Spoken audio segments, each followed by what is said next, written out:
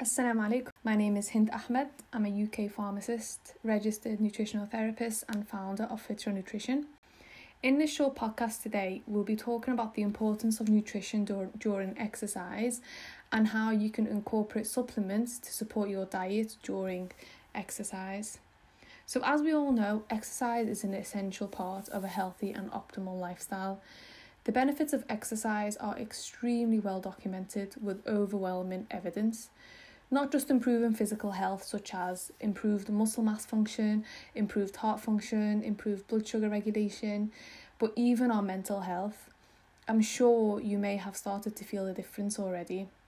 However, training and exercises uses a lot of our body's resources and can cause a lot of stress on the body, which is why nutrition is a main factor to consider when exercising. It is how your body gets what it needs in order for it to be sustained and to thrive. Exercise and nutrition always go hand in hand because they are both important to maintaining optimal health. So balance here is key. As you settle into this new active lifestyle, you'll probably discover which foods give you the most energy and which have negative effects. The key is listening to your body and balancing what feels right with what's good for you.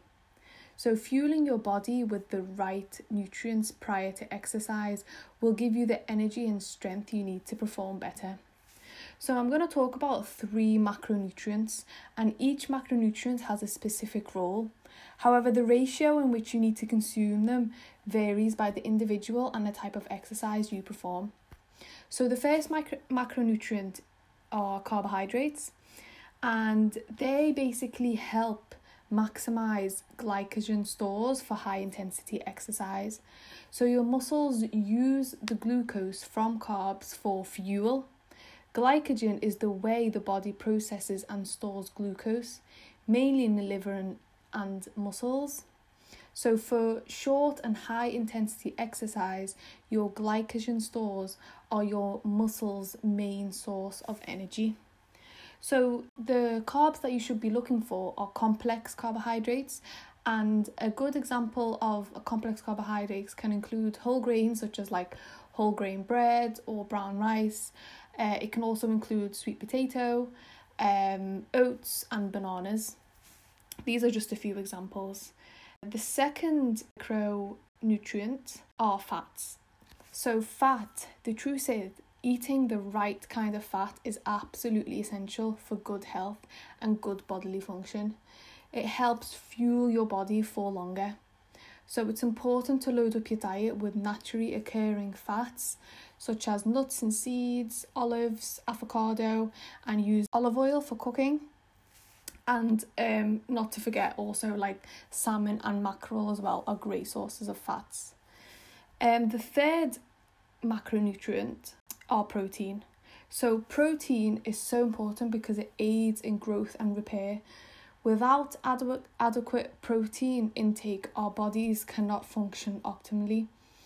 So there are 2 different types of protein. I'm sure you've heard of the animal-based protein, which is the meat, the chicken, the eggs.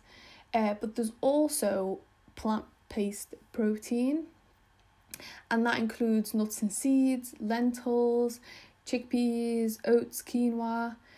So it's important to have a variety of protein and not just focus on the animal protein, but also focus on the plant-based protein as well, and you can incorporate that into any meal or any snack. So something I want to point out is not to cut too many calories out of your diet. So if you're trying to lose weight or tone your body, you may be tempted to cut a ton of calories out of your meals. But weight loss diets should never leave you feeling like exhausted or tired.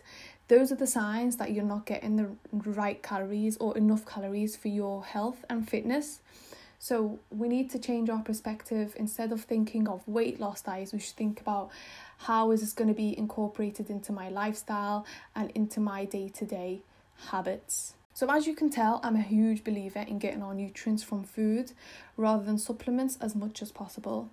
Food contain not only nutrients themselves, but also the cofactors and enzymes that are required to absorb those nutrients. So does this mean that we should never take supplements? No. But what it does mean is that we should be selective about what supplements we should take. So eating a healthy diet and performing exercise is often not enough to achieve optimal health.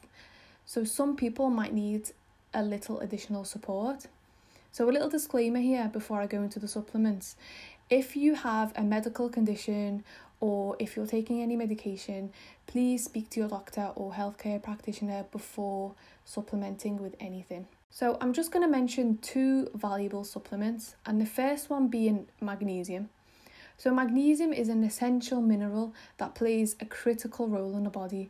It takes part in the process of energy metabolism and assists in the maintenance of normal muscle function. So a number of studies have evaluated the association between magnesium supplementation and exercise performance, and it was found that the need for magnesium actually increased as individuals' physical activity levels went up. Additionally, it is well known that magnesium is responsible for muscle relaxation. So muscles use significant amounts of magnesium in order to maintain normal function. So there are good food sources of magnesium, and that includes dark leafy veg, nuts and seeds and whole grains. But I also want to point out that fizzy drinks and caffeine and sugar can easily deplete magnesium. So having said this, sometimes magnesium can be difficult to obtain from food, especially when you're exercising, which means supplementing with magnesium might be beneficial for you. The second supplement I want to talk about is vitamin B6.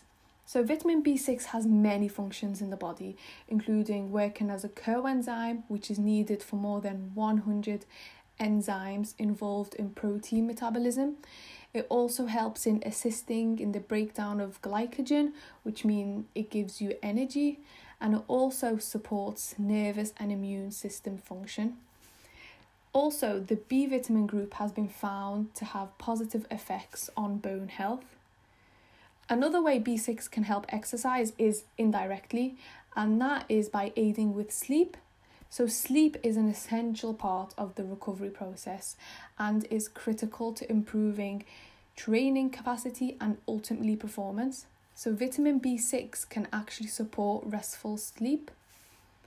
Good food sources of B vitamins include whole grains, dark leafy green veg, meat, fish, eggs and dairy products. Therefore, getting enough vitamin B6 through your diet or by using a supplement is crucial for staying healthy. So thank you so much for listening to this mini podcast. I hope it was beneficial and I wish you all the best on this exciting fitness and health journey.